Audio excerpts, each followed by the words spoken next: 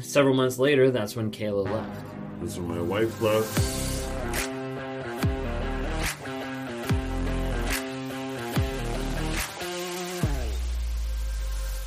Maybe you've been with a person that's toxic. Maybe you've been in a relationship for a period of time with a narcissist, with a sociopath, with a psychopath, with a toxic person, with a cheater. Doesn't matter. But you get to the point where you're like, maybe what's the problem is that we're not communicating well. Maybe we're not connecting on the right level. So what we need to do is go to therapy or go to counseling. Because that's what a lot of times people do when, the marriage isn't working, the relationship is a little on the rocks, and like they just need to get it fixed and patched up a little bit to continue through life, right? That's what a lot of people think. And it's what a lot of people think going into a relationship, whether they find out that they're a narcissist and they think maybe this will fix them. Did you have someone in your life like that? That the goal was, let me get them into therapy. Or the goal was, if they would only get in therapy, then they would realize what's going on. They would feel my pain. They would understand what's happening. And they would change. Because a lot of times people ask me the question on social media, kind of like how I alluded to earlier in the video earlier today, of like, what gets a narcissist into therapy? But like, what got me into therapy? Everybody looks at, the self-aware person on social media and they're like, I want my narcissist to do that. And the thing is, unless they're being honest, vulnerable, or some consistent change, stop believing that pipe dream. Like, people need to understand that, like, that hope and that potential is what locks you into a trauma bond and keeps you way too long hoping for something that someone's just dangling out in front of you. It's not going to change. If you guys are new here, my name is Ben Taylor. I run Raw Motivations. I'm a self-aware narcissist on this channel to provide awareness, growth, healing, and change. If you don't follow already, look up TikTok, Instagram, Facebook, YouTube, LinkedIn. Follow us under Raw Motivations. If you're listening on the podcast, Apple, Spotify, Amazon, like and rate and review. Would appreciate that so much. If you haven't had a chance to be able to listen to the new podcast that just came out called Trauma, Drama, in Life, that's with myself and my wife. That comes out every week on Monday, so super excited about that as well. Anyways, last quick thing, if you haven't downloaded the Narc app, go to narcapp.com, check it out. Narcissistic Abuse Recovery Community, narcapp.com. Would love to tell you more about that, but we're going to dive right in. Okay, because everybody's wondering, what do I do to get my narcissist into therapy? Because a lot of times you have a narcissist that they'll never go to therapy, right? Like, you'll be with them the entire relationship, they'll never go to therapy. They'll be like it's dumb. Like, why would I go to therapy? It's stupid. Like, I already know more than the therapist. Like, I just need to, go golfing once a week with my buddies and I'll be fine. I just need to go do this and I'll be fine. I know how to self-care. I know how to do, and they'll give a lot of examples and a lot of things of like, I already know what I'm talking about, so I don't need to do that. A lot of times they'll end up going to therapy at the very end of the relationship, or when you put an ultimatum or a boundary up that says like, hey, like, I need this to change in order for me to stay. They'll go to therapy with the purpose and they'll end up using it to manipulate you, to manipulate your thoughts, desires, but manipulate the therapist to think, hey, this person's the toxic person, not the narcissist. Growing up, therapy, mental health, things like that weren't talked about. It wasn't something that was on my radar. It wasn't something that, was anything that even, we didn't talk about it. I mean, that's really the best way to put it. Is like, we didn't talk about it. It was almost like it didn't exist. It was like, I knew kind of growing up, there were certain things that existed, but there was aspects that, like, learning through my upbringing, learning through like the church and Christianity, that a lot of times, like, those things just didn't exist. Mental health is just people who didn't love Jesus enough, or that didn't read their Bible or pray enough. Like, a lot of times that's how it came across. It wasn't necessarily taught that way, but like subliminally, a lot of times that was the message. So I thought therapy was stupid. Like, I avoided it. I was like, what's the point? The thing is, at times in the relationship, when it got really awful and the arguments got excessive and, I got loud, upset, I would make my wife have reactive abuse, and it'd be like this giant argument, then I would bring out therapy. And be like, this would be so much better if you just would have gone to therapy. Like, this would be so much better. Like, what we have is a communication problem. Did y'all hear that one? A lot of times that's a common one. Like, we just have a communication problem. It's not anything else. Like, it's just like, we don't know how to communicate.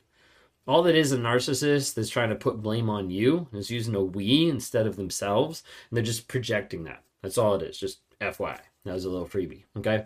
But I thought therapy was stupid. I avoided it. I was like, it's only, like, my thought was, it's only for broken people. Like, that's not me.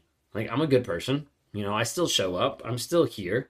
I mean, yes, I'm a liar. Yes, I'm a cheater. Yes, I gaslight, but I'm still here. I'm still providing, putting a roof over their heads. Unfortunately, a lot of guys, I think in general, think this. Don't hate me, but a lot of guys think that if they put a roof over their head and make money, that that's good enough for their family. And that's just a bunch of bullshit. Anyways, jumping in. So June 2020. I ended up getting to a place where my wife, my boss, they ended up like putting together and sending me away to a sex addiction intensive recovery thing. Okay. Went to that. It was like 12 hours a day. It was like really intense. Like that's the first time I ever filled out like a trauma egg, like learning how to do stuff that like I'd never done before, learning about a lot more stuff than I didn't want to know, like a lot of different things, and learning about like sex addiction, because that's what they thought they had me pegged as, being like maybe he's just a sex addict because he's had 5 affairs. Side note, I think sometimes you have narcissists that would rather say they're sex addicts so they don't have to admit they're narcissists, because then they can be like, well, this is just what I deal with, so you're going to have to deal with my addiction and help me out. A lot of side notes on this one. Totally fine. But anyways, so that happened June 2020. Around that, I started to realize going through the intensive that it wasn't a sex addiction that I struggled with. In fact, it was narcissism. I'd already heard about it. I'd already looked it up. I'd already done my due diligence to try to make sure I avoided taking accountability for it, that I'd put it off on other things, on other people. And even with this, it was another shot of like, maybe this is me. But I got there and started going through different parts of the intensive and interactions with different people, different small groups, things like that. And I was like, this isn't me. Like, do I struggle with that stuff at times? Yes, but it's not that level that they were talking about. So I walked away from that knowing it's not a sex addiction. It's literally, I'm a narcissist. There was a point of that being frustrating. I was like, I don't want to admit that at all. It had been, a good while of getting to that point of actually admitting it. But then there was also the aspect that it was slightly relieving. Because, like I mentioned in the video earlier today, like there was an aspect I felt like I was like cursed. Like there's just the cycle that I'm going to be going through. Well, after that, so that was in June. July, I finally signed up and went to EMDR. Again, sat down, was like, this person's a quack. I don't even know what's going on. It doesn't make sense. Like, I didn't do the eye movement. Like, I couldn't concentrate with that. I ended up they had like almost like little game controllers that like vibrated back and forth to go back and like process memories. If you guys haven't done EMDR, highly recommend it. Like, it's really good. But for me, when I first sat down, I was like, this is stupid. It wasn't until probably like the 4th session that all of a sudden there was like a breakthrough like in my mind, and got back to some trauma that I didn't even know was there. Like emotional trauma that I didn't even know how to process or didn't even know how to feel, because I didn't realize that it was even a part of my story. But being able to process that and start to work through it started to clear up a little bit more space in my head to work with different things and to work with different aspects of getting into more therapy. Well, July, I got into EMDR. Towards the end of July, beginning August, that's when I was fired and let go of my job because of the affairs that I had there. And then got into regular, like, talk therapy in March of 2021 and started working with a therapist then.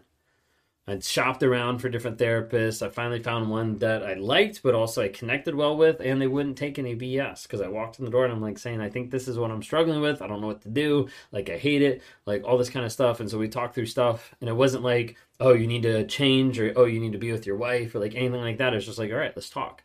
And that helped. And that helped me actually be able to open up. Well, that was in March.